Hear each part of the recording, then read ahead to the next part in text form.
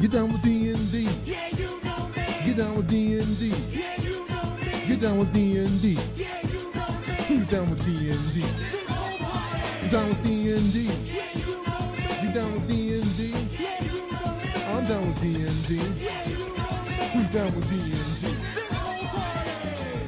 Are you ready to get down with some D&D? I know I am, and I am joined, as I am always joined, by the Machiavellian, megalithic, and melancholy Mad Wizard Merwin. What is up, Sean? I think megalithic is on the is the right call this week because I'm feeling a little slow after a long but wonderful weekend at NukeCon in Omaha, Nebraska. Yeah, we'll talk a little bit about that towards the end of our announcement section, right? Sounds good. All right, cool. Well, you might be a little megalithically slow today, but I will move on with announcements and give you a second maybe to catch your breath, but maybe not, because in the new issue of Dragon Plus, issue 22, you are one of the people who writes on that, the Best of the DMs Guild. There's a lot of other stuff in it, but let's talk about Best of the DMs Guild real quick. What did you write about this month? Yeah, every month I try to interview someone who has work up on the DMs Guild. And this month, all of Dragon Plus was focusing on Dungeon of the Mad Mage, kind of a preview for that. So I interviewed Dan Dillon, who was one of the contributors to Dungeon of the Mad Mage, talked about his work for that and other work he's put up on the DMs Guild. And then I reviewed work either about Undermountain or from contributors to that book.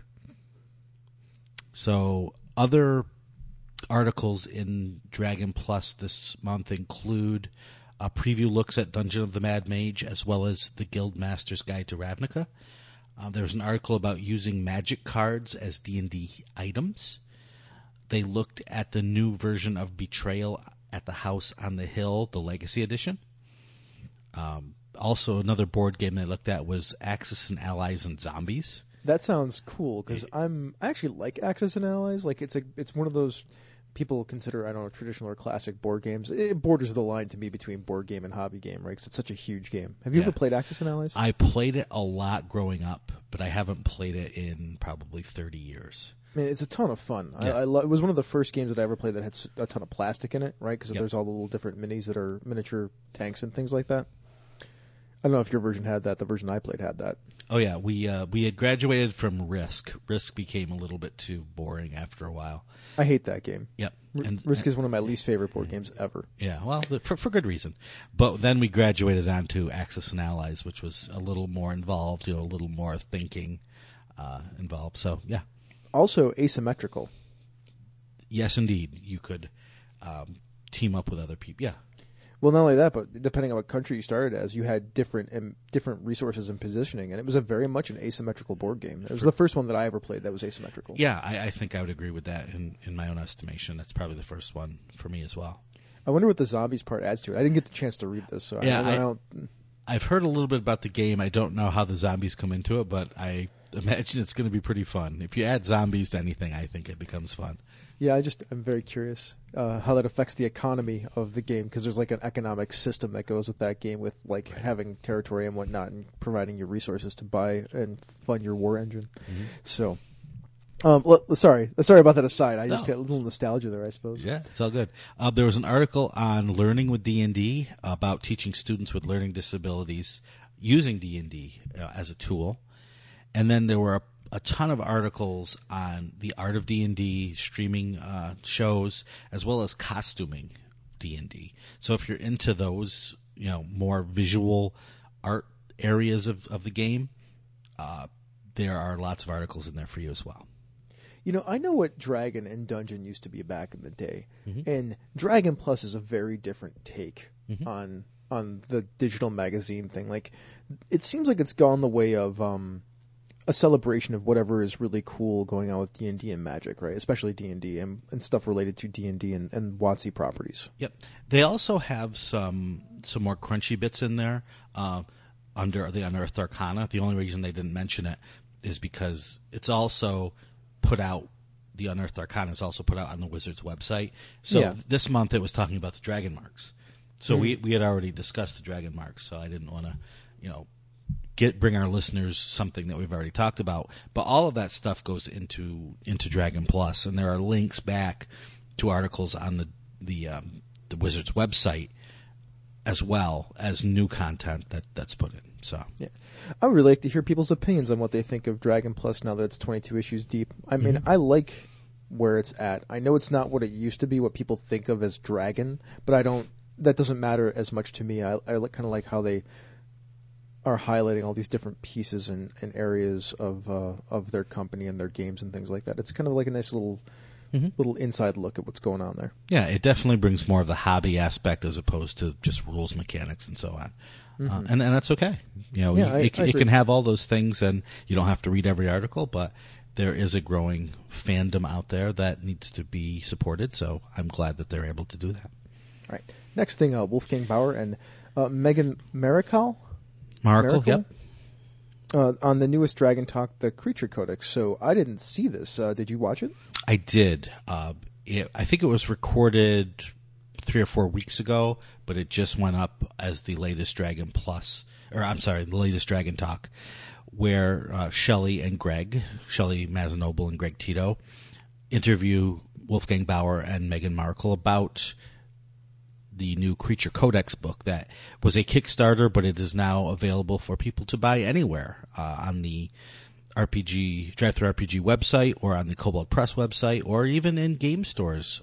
They distributed it to those locations so you can buy it there. And it was an interesting talk because I worked on some of the monsters in the book, so it was cool to hear Megan and Wolfgang talk about the process, you know, from planning the Kickstarter and how they were going to get backer input into the book, to the editing of the book, to how the monsters were designed. And so it was just it was a really neat interview if you're interested in A, how a book gets made, B, how D&D design gets turned into a book, how playtesting is done. They talked a lot about the playtesting because if you have almost 400 monsters, it's probably good to playtest those monsters. Probably. You know, so that was an interesting discussion. So if you want to watch that, it's on the Wizards website. It's also on Twitch TV/D&D. And then if you want the book, you can just go to the Cobalt Press website, and in their store they have the Creature Codex for 5th edition D&D. Yeah, we'll have a link to that in our show notes. So if you want to go check that out via our show notes, you can do that too. And my contributor copy came in the mail just the other day, so it's a very pretty book as well. It's huge, isn't it? Oh yeah, it's.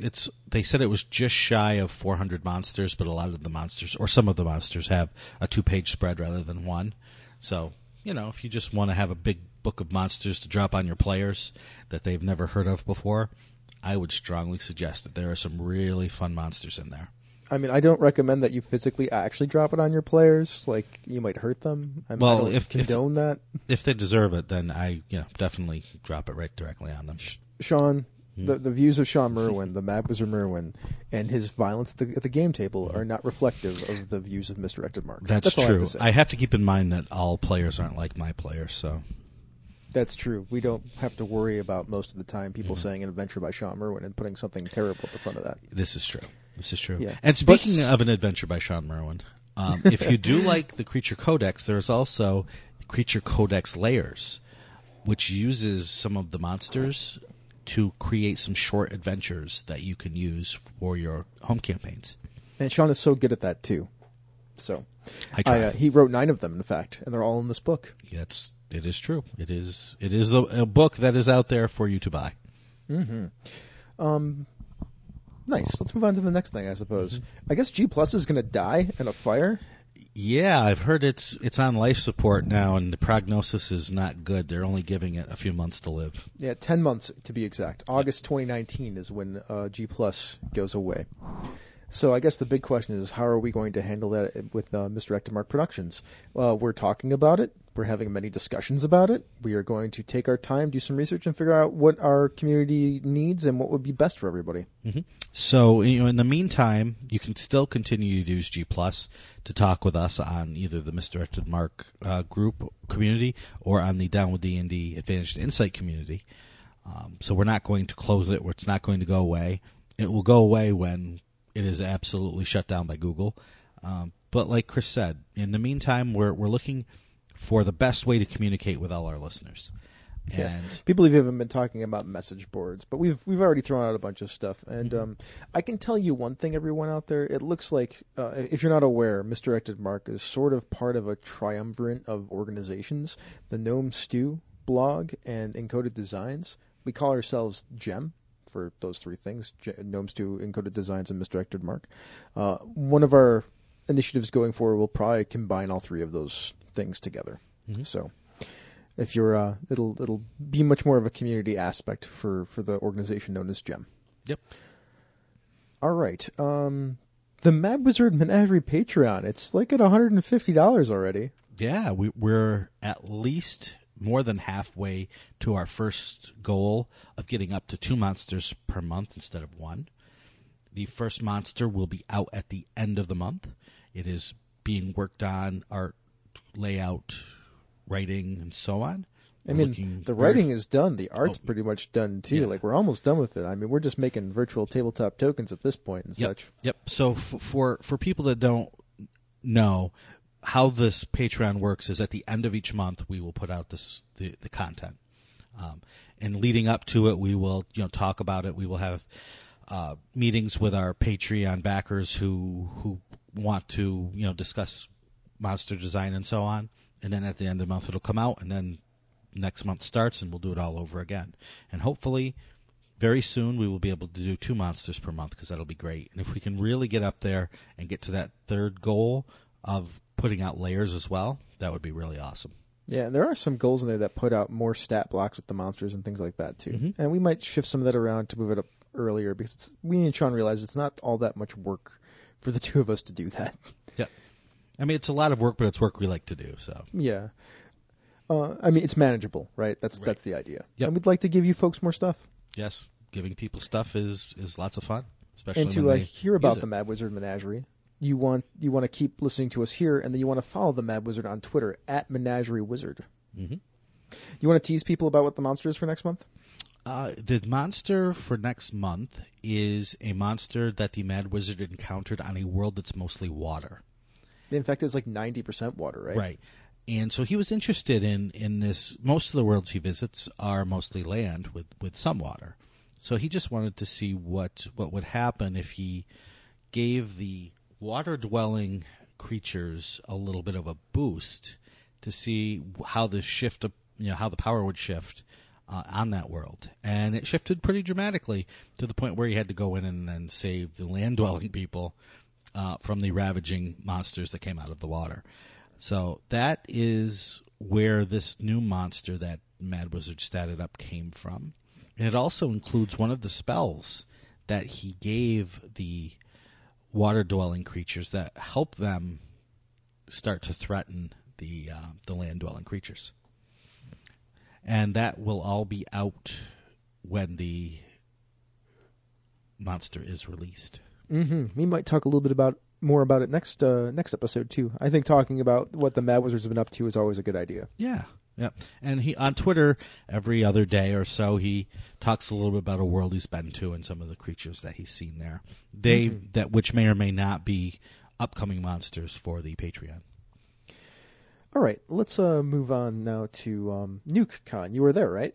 I was. I got there on Friday. I left early Monday morning, and in between I ran some games, some play tests, and spoke about adventure design on a panel, and just really had an overall good time and ate a lot of steak. They are very proud of their steak in Omaha, and I have to say that their steak is very good. The $7 steak that I got for one afternoon was probably better than most steak that I get, anywhere else. Dang, So- $7? Yeah, it was a Sunday special that this one restaurant runs. They're usually like a gyro, a hero place, but on Sundays they do a steak special. And for $7 you get steak, a salad, and like a rice potato dish with it.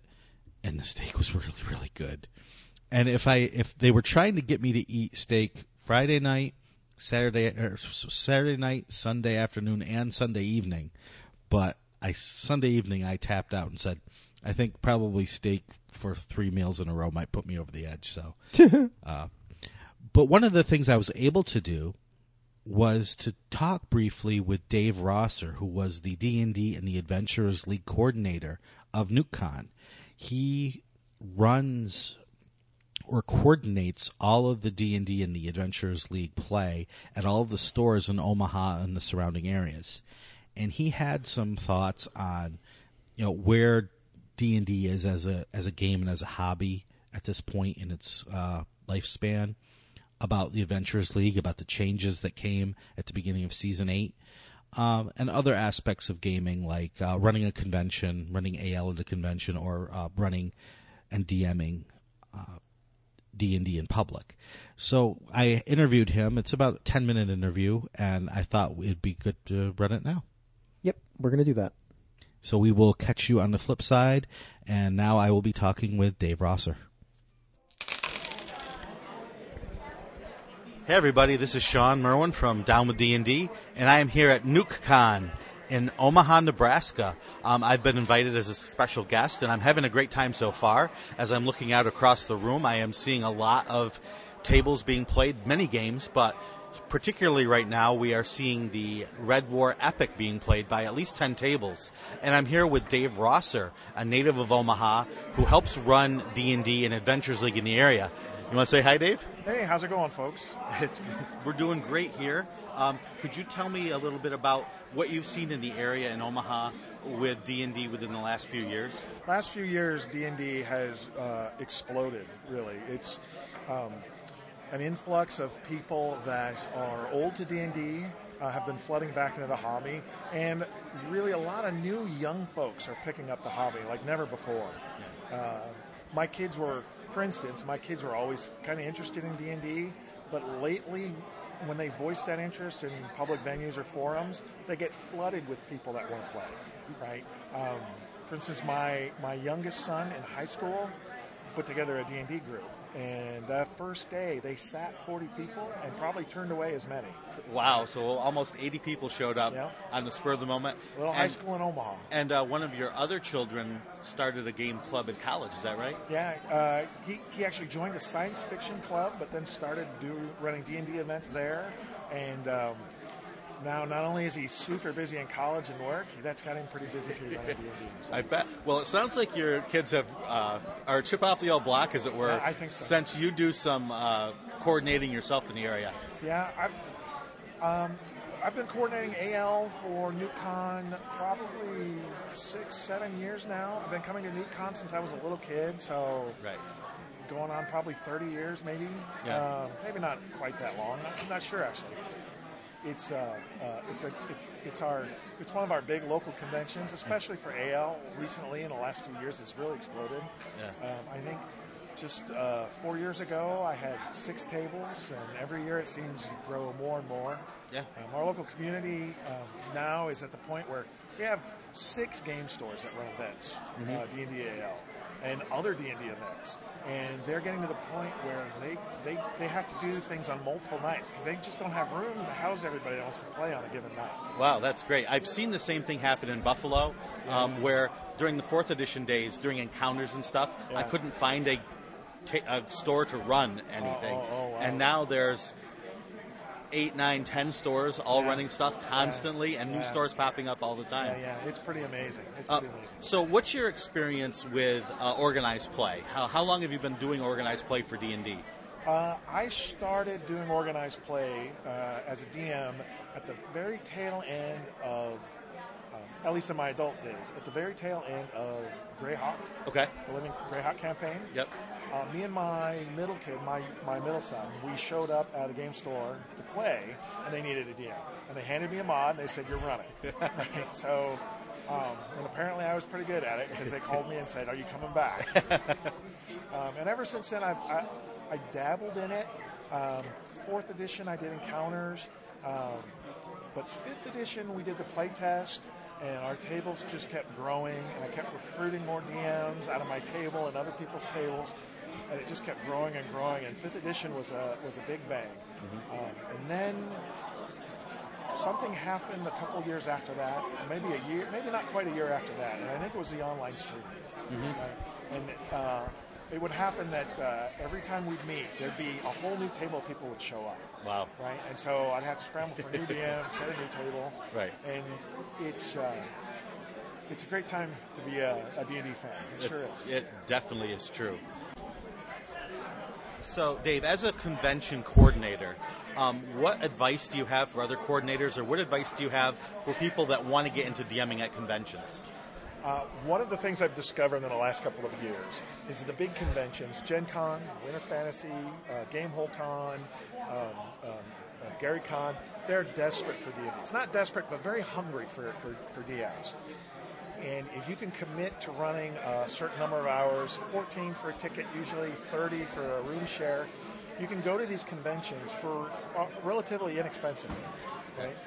They'll give you a place to stay. They'll reimburse you for your ticket, and it's a great experience to see the big cons, how they muster tables, how they run events, and see other DMs run tables at other cons. It's been an eye opener for me, and very enjoyable too. Yeah, it's for me as well. When I started going to conventions, I would have had only DM for home games, so I would sit down at tables and start seeing how other DMs ran things, or even more importantly, sit down as a DM and see how other players do things, because there's a wide array of skill sets, of talents, of wants, of desires.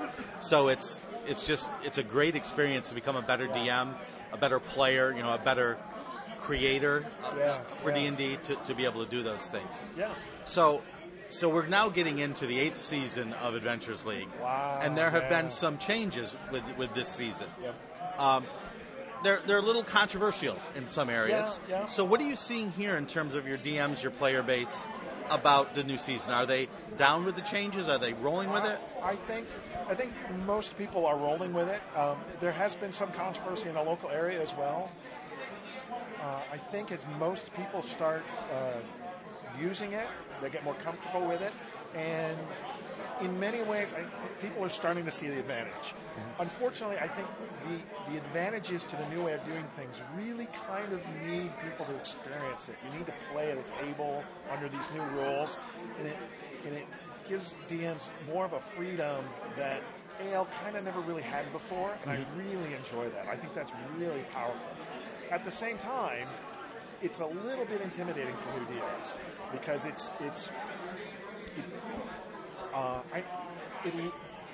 seems like there's not a lot of support there, right, in the structure. Right.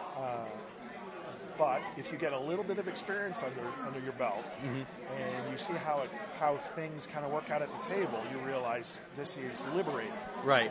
And I think players learning this new system will also help, because before they've gotten into a rut where the adventures were all different, but they all had a similar structure. Yes. And so we've kind of trained the players, especially if they've come in with Adventures League, to expect certain things, and sometimes they limit themselves with what they want to do. Right. So if we can teach them to step off the rails, and that will help the DMs then go with the flow in terms of what the table and the players at the table want.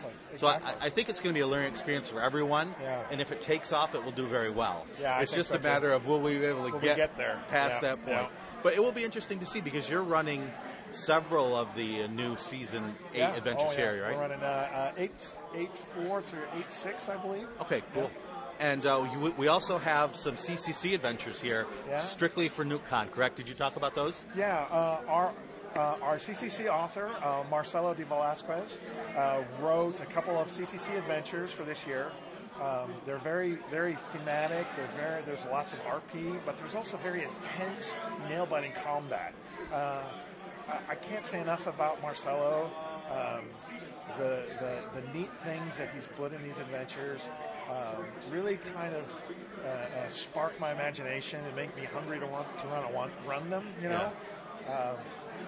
And he's also kind of embraced the flexibility of what happens at the table. There's lots of stuff in there to kind of change it up if you need to, or run it the way you want, and I like that a lot. Yeah, I think they were written under the old way, They but were. I've talked to him this weekend, and he has talked about just within his adventure embracing that flexibility, so that'll be great.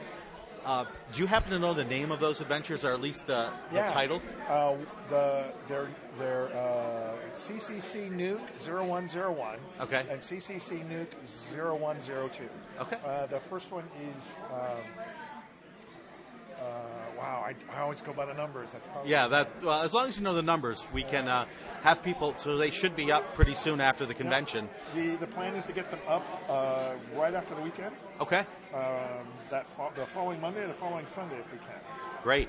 So they will be up on the Adventures, or the DMs Guild, probably by the time everyone is hearing this. I certainly hope so. That's what we're trying. Yep. So go look for those. CCC Nuke 0101 is the Blighted Sun, and CCC Nuke 0102 is Hide and Seek. All right. Rock and roll. So there you have it. Well, I want to personally thank you for inviting me here, because I'm halfway done and I've had a great time so far. Good. I've run some fun tables. Looking forward tonight to do a talk about adventure writing. So that's great. And I know Claire was here last year, Claire Hoffman, and she said she had a wonderful time as well. Wonderful. The Midwest hospitality is off the charts. Good. So I really appreciate that. Anything else you want to say to our listeners before you go? I think we're a growing community. We have a burgeoning underground D&D society, community here, and we're starting to kind of come together and form a group and just enjoy the hobby together as a community, and I think it's wonderful. And there is a great community here. I've seen it throughout my stay. So if you're in the area, whether it's in Omaha or in the surrounding area, look out for other conventions in this area as well that run Adventurers League and other D&D events. Yep. We have a Facebook group called Omaha, Nebraska D&D.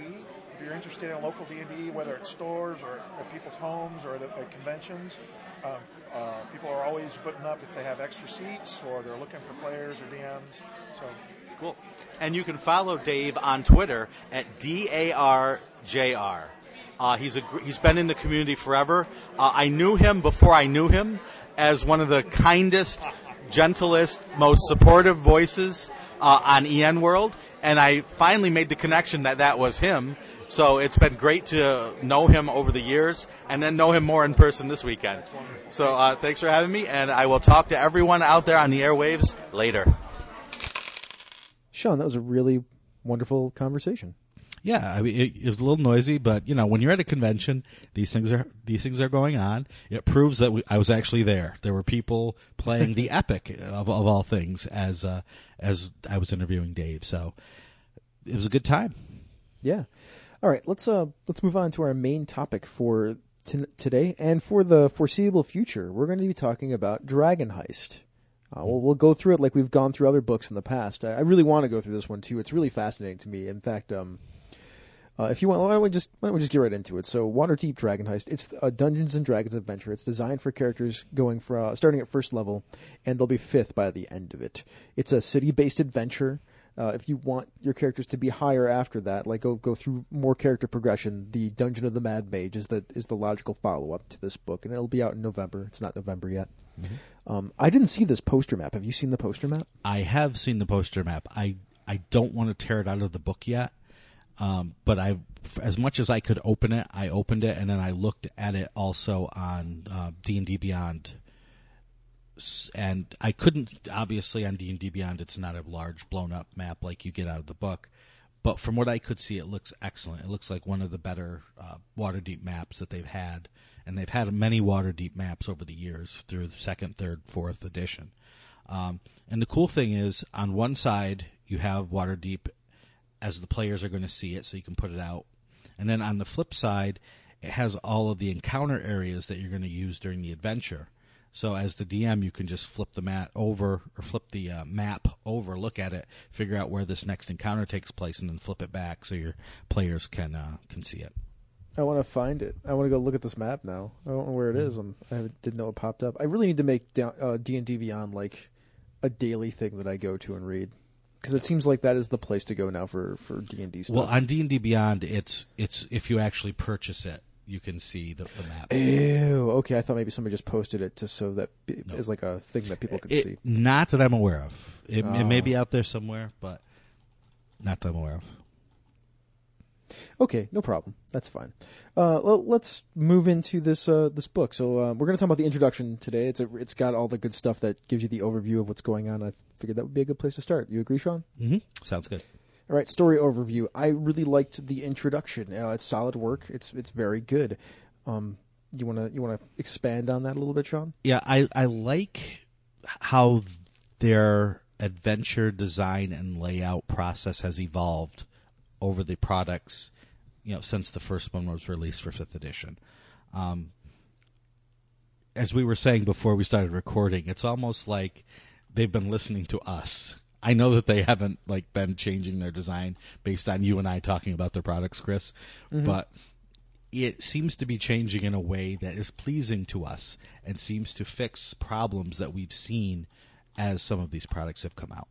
So in this case, in the story overview, they don't dive in too deeply right away. They give just enough information in this sort of elevator pitch so that DMs know what they're getting into, and players can read what the story is kind of about without spoiling too much. So, as a DM, there are many types and many levels of experience with DMs.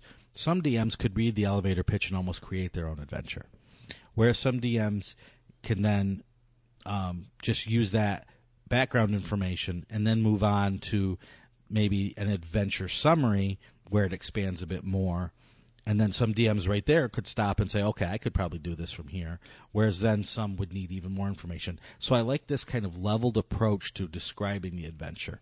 Start out with the elevator pitch and then move deeper.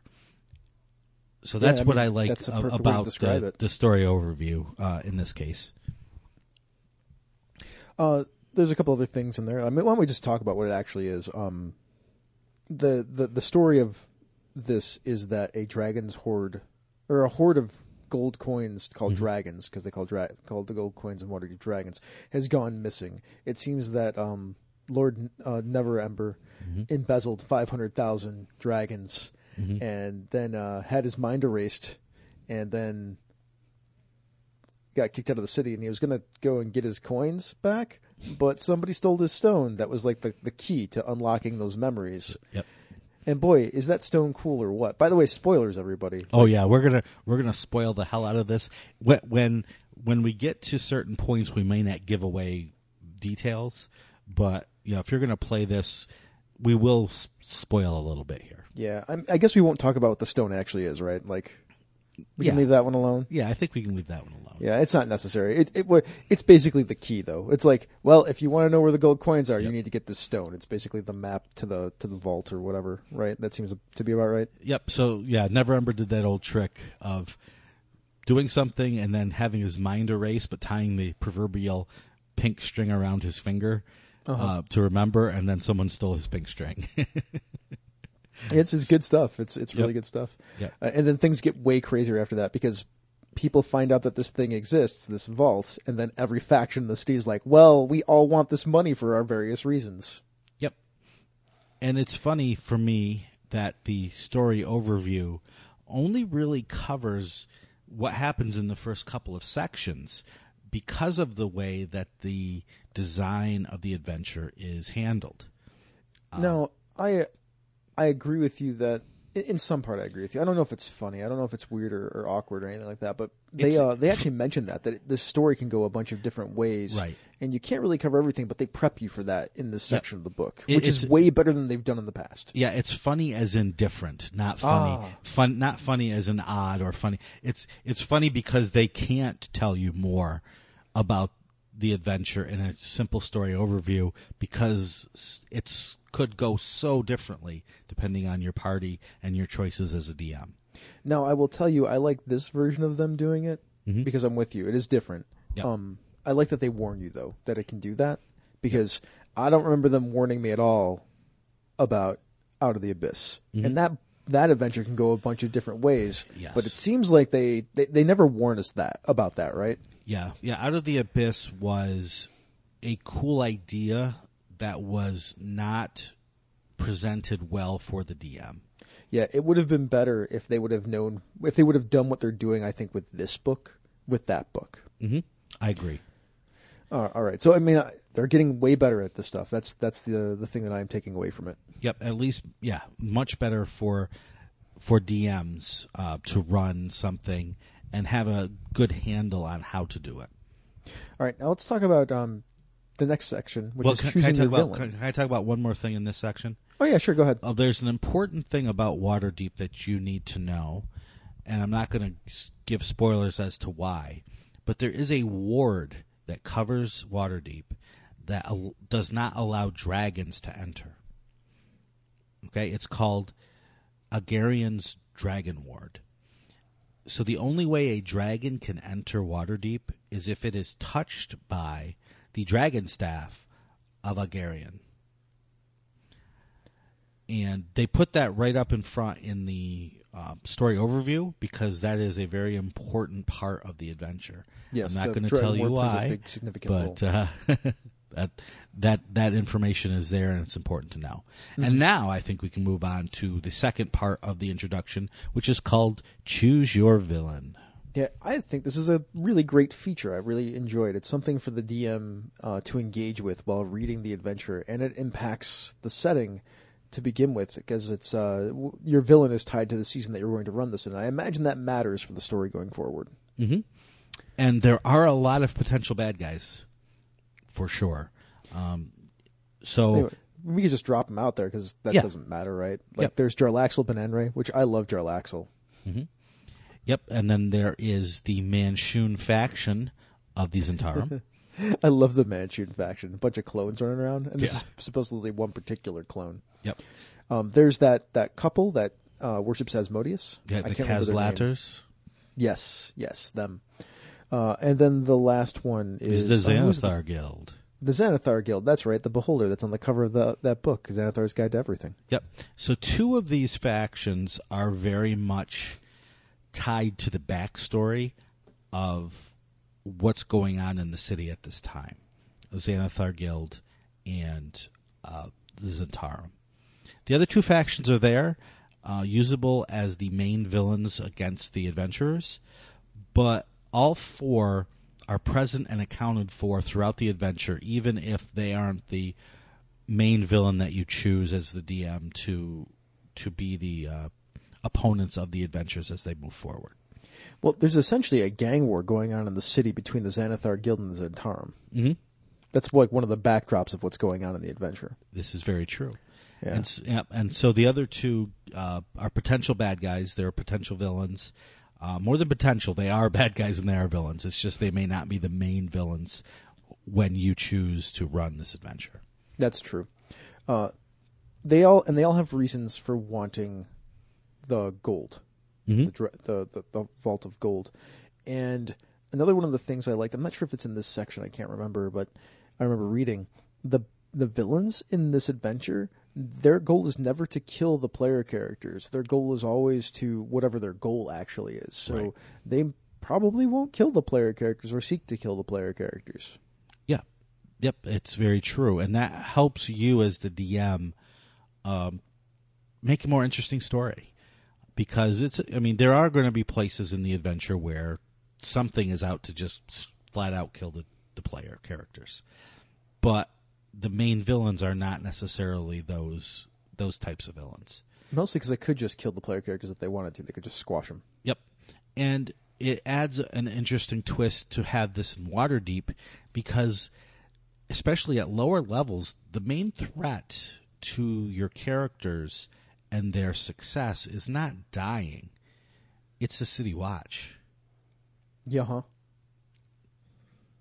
There's a whole section. It's in chapters. It's in section 6. Well, the 6th section that we're talking about. It's not numbered, right? Mhm. But Life in Waterdeep. Let me skip ahead a little bit, I suppose. Yep. That there's a Breaking the Law section. It's great. It's this wonderful tool for the DM to use to help set and keep tone and play style in a city-based adventure. Mm-hmm. Like this adventure highly discourages murder hoboing. Yes. This is- And I think it's a good time for that because in the adventure that we just finished, Tomb of Annihilation, doesn't have to be a lot of subtlety, right? You can just travel down into Chult and just kill everything in sight. Well, yeah, that whole thing is about surviving the Right. giant dungeons, right? Even Chult itself is an outdoor dungeon. Yep. So Or- so this or is a hex-crawling. huge switch in gears now to a more subtle way of playing, a more political way of playing, which can be just as fun as the murder hobo down through the jungle sort of play. Now, another thing I really liked about this section was the adventure structure section. It kind of gives you the flow of how this adventure works and what the most logical progression is, but it doesn't have to go that way. They mention that there, and then they have this great flow chart in there, which is a wonderful visual tool to help remind DMs what's going on and the we talk about this in Misdirected Marks sometimes, a what's going on document. Right. So like there's like a flow chart for like how we got here, the what's going on flow chart of events. Yeah, and I think that's the most important thing. I've seen flowcharts of here's where you start, here's how you progress to the end, and that is in here. But there's also an adventure background flowchart to how did we get here, and I think that's what you're talking about. It is. And absolutely. that's something that can be just as important for DMs. When I've seen DMs struggle the most, it's often not moving forward, but it's moving back. It's trying to figure out, why am I at this point? The players asked something, and now I need to go back through this 2 or 3 pages of backstory to try to find the answer. This flowchart really helps with that. Yeah, and it has a secondary use too, and maybe this was its intended primary use, but I'm not really sure. But just for all you folks that will be running this, when you know what happened and how we got here, and you're playing a game that has a lot of factions with political manipulation and such, you could. The idea is that all sides in this thing, don't have all that information, but you as the game master can have the player characters find this stuff out and then utilize that information as leverage or to make political plays. Yep, absolutely. So that's really why that document and why that information is there, because that is almost like the treasure that you can distribute to the player characters for their actions. Like, well, here's some more information. Go do something with it. Like, that's the reward you just got. So enjoy. And there is a section called Volo's Waterdeep Enchiridion. And I have no idea what that word means, but what it is basically a gazetteer of Waterdeep. And so it talks about, what happens if your characters murder someone, to all of the little details that go into presenting the players and their characters a living, breathing city setting in which to play. By the way, Enchiridion is a late Latin term derived from the Greek word. I can't even pronounce that word. Never mind. It refers to a small manual or handbook. There you go. And that's you go. exactly what this is. It's a smaller handbook within the adventure itself. Which is neat. And then there's further information for the DMs about how to handle if your players are breaking the law. What are the laws of Waterdeep? What happens if they're caught? And, as we'll talk about in a minute, how do they get themselves out of trouble if they get into trouble? I guess we should talk about the character creation and faction section now. Yep. So these factions are interesting, and they're not like some of the factions that you're familiar with out there, like the Emerald Enclave and the Harpers and whatnot, are there, but there's other ones too. There's a lot of factions running around in the city. In fact, Force Grey is part of it, which I think is kind of fascinating. Yep.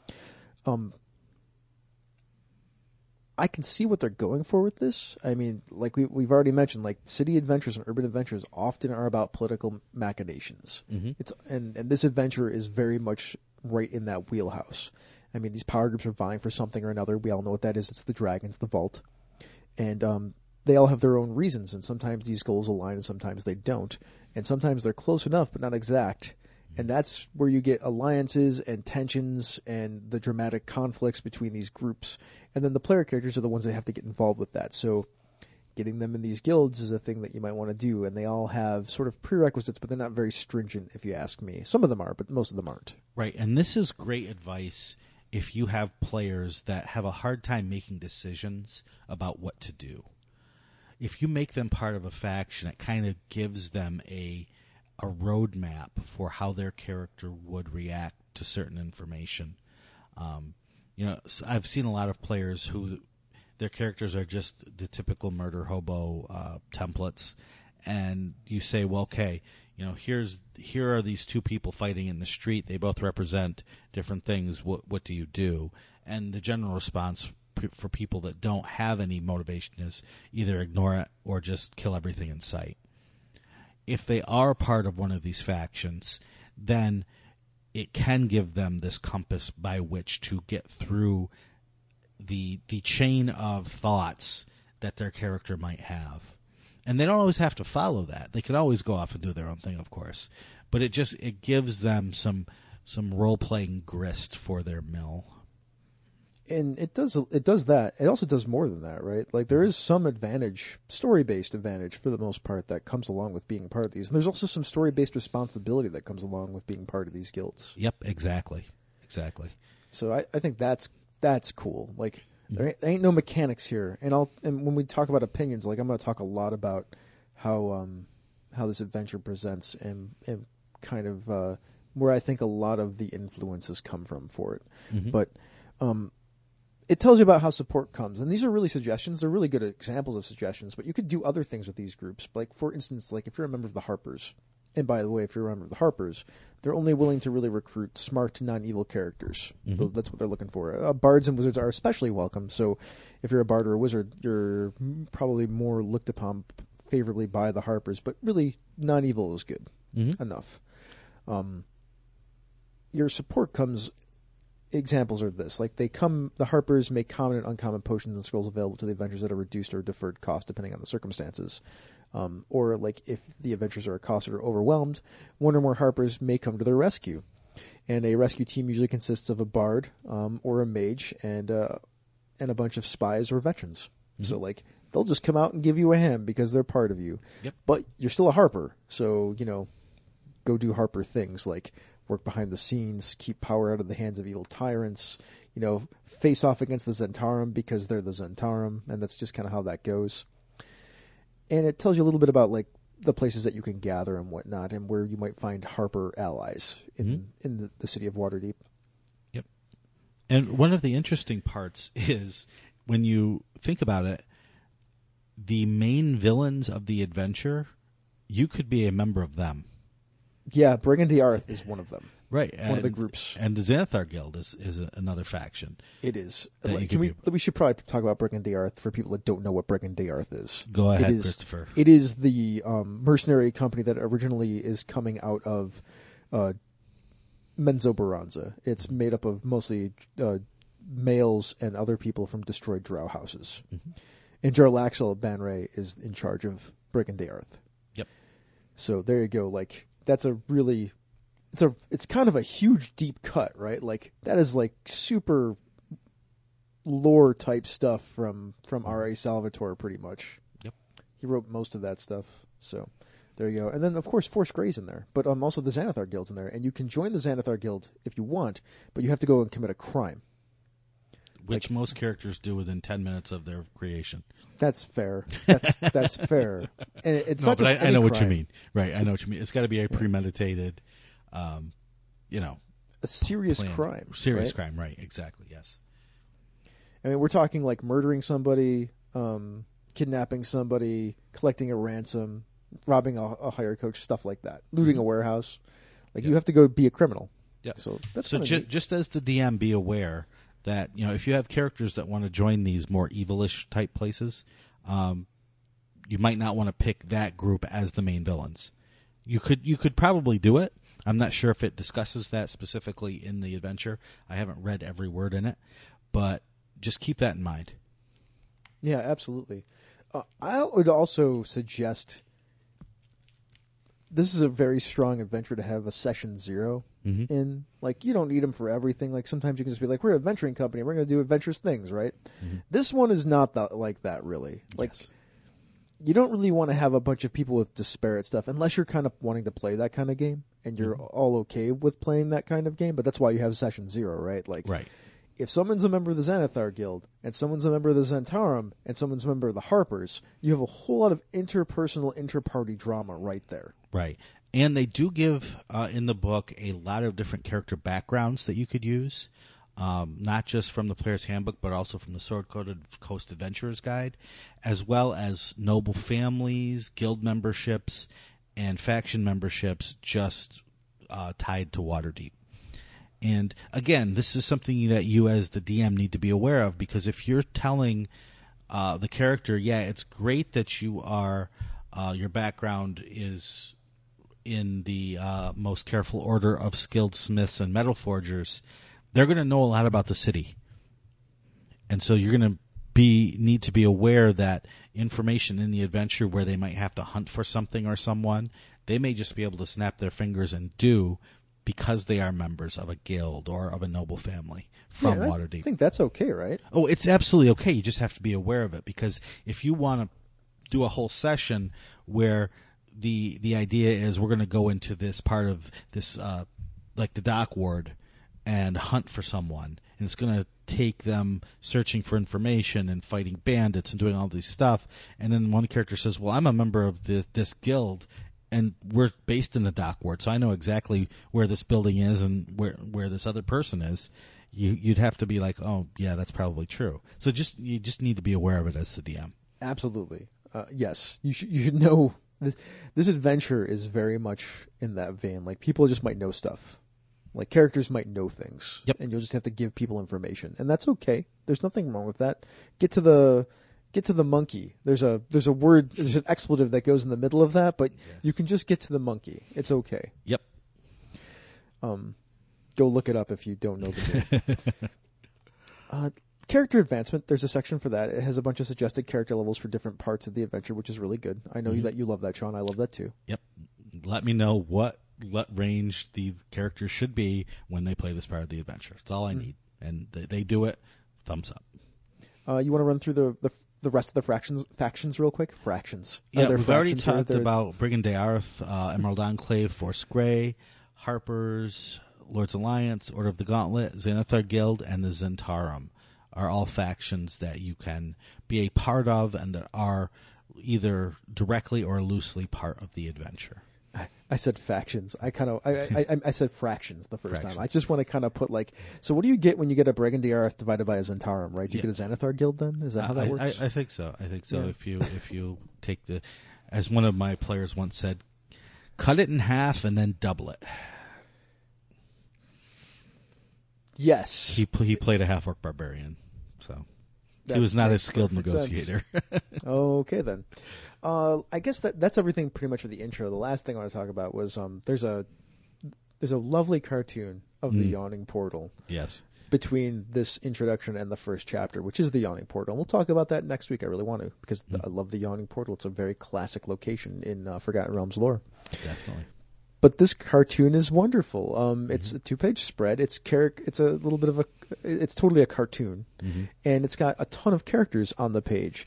I'm a fan, not a super fan, but a fan of a lot of the Forgotten Realms novels, and a lot of those characters are in there, like Bristow, Erden, and Guinevere, and the new companions, the reincarnated versions of Caddy, Bree, and Brunner, and Wolfgar are in there. Artemis and Cherry's on there. There's even a Matthew Mercer in there, and a Mordenkainen, right? And Mordenkainen's hanging out with the Symbol and some of the other sisters. Yeah. So it's cool stuff. Like, it's a really, really cute picture. I really like it a lot. Yeah. So it's, just to describe it a little more, it's a picture of the Yawning Portal, has 3 levels. So there are just people crammed around the bar and around all these tables, as well as some being lowered into the well. But they all have a little number next to them. And then so you have to flip back to Appendix C. I'm looking at it in D&D Beyond. If you flip to Appendix C, it gives you the names of all of the characters. Yeah, the one in that page actually has the picture below the names, right? Like Minsc and Boo are on there, and Volo's on there, and like everybody's on there, right? Like most of the cool Forgotten Realms characters that you know of. Yep. And then it is hilarious that Matt Mercer is also in there. I know, he's 85. He's the last one. He's like sitting in the corner on the first level with a book, reading it. Surrounded by I think Xanathar's over there, and a bunch of weirdos, right? Yep, that's great. All right, well that's man, I do love the maps in here too. We haven't talked, because it's all the maps are what's his name? Dyson Logos. Dyson. They're Dyson maps. I love Dyson maps. I think they're so flavorful, right? Like I feel like we've gotten to that point with like art and things like that in these books. Like I'm not necessarily looking for the most beautiful things ever anymore. I'm just looking for what makes the most sense and what is most flavorful. Yep. And I know that there was some outrage, quote unquote outrage, on the internet from players who wanted to see more colorful, full-blown maps. And Why? I don't know. Because they're used to it, probably, because change is the devil to some people. But it's funny that Mike Schley actually got on Twitter and said, if you don't think these maps are art, then you don't know art. And I thought that was good job. A, very true, and B, super classy of Mike, who is the one who's done probably the most maps from Wizards in the previous few years, to step up and give his opinion on it. Well, I'm sure Schley is probably friendly with Dyson, if nothing else. I would say so. Yeah. Well, whether he is or not, it was a cool thing to do, and I think the maps are just fine as well. Why does the Mind Flayer in that picture look so weird? It's got 3 eyes. I didn't think Mind Flayers had 3 eyes or three sets of eyes. I'm not sure. It's so weird. Oh, it's what has 3 sets of eyes? An aboleth. What? Oh, I wonder if that. Yeah, it doesn't look like an aboleth. No, it looks like a Mind Flayer. It's got the man. I don't know. Yeah, I don't know. Yeah. All right. Well, I think that's enough for this week, right? I think we've covered pretty much everything we can about that introduction. Mm-hmm. Well, let's do some Patreon shout-outs and then get out of here. Everyone, thanks so much for listening, especially you patrons out there. Eric Mengi, Sean P. Kelly, Chris Steele, Brett, The Rainmaker, Mike Amer, Dennis Malloy, Quincy Jackson, Camden Wright, Richard Ruane, Curtis Takahashi, Noah Bond, Remy Billadu, Stacy Winters, Glenn Seiler, David Walker, Austin Lemke, Blaze A. Bear, Drew Smith, Todd Crapper, and Rod Bush. And speaking of patrons, if you'd like to be a patron of Down with D&D, you can click on the link to our Patreon page, which is on the website, or just go to, Patreon.com/ChrisMMP, or just, I forget, I think it's Chris MMP. I don't know. I'll take a look. There's a link. It's on the website. Just go there. Yep. And for $2 a month, we'll give you a shout out. Or for $4 a month, you not only get a shout out, but you also get to see our pre-production show notes and access to our Slack room for life. If you can't help us monetarily, but you want to give us a boost, you can do so with an Apple Podcast review. You know the deal. Those help us if you give us a 5-star rating, even if you're not listening on Apple Podcast, because other podcatchers use that review. So if you could help us out, that would be great. Yeah, and it's patreon.com/MMP. That's the Patreon. He knows it's what right he's there. talking about. Yeah. He really does. He's a professional, folks.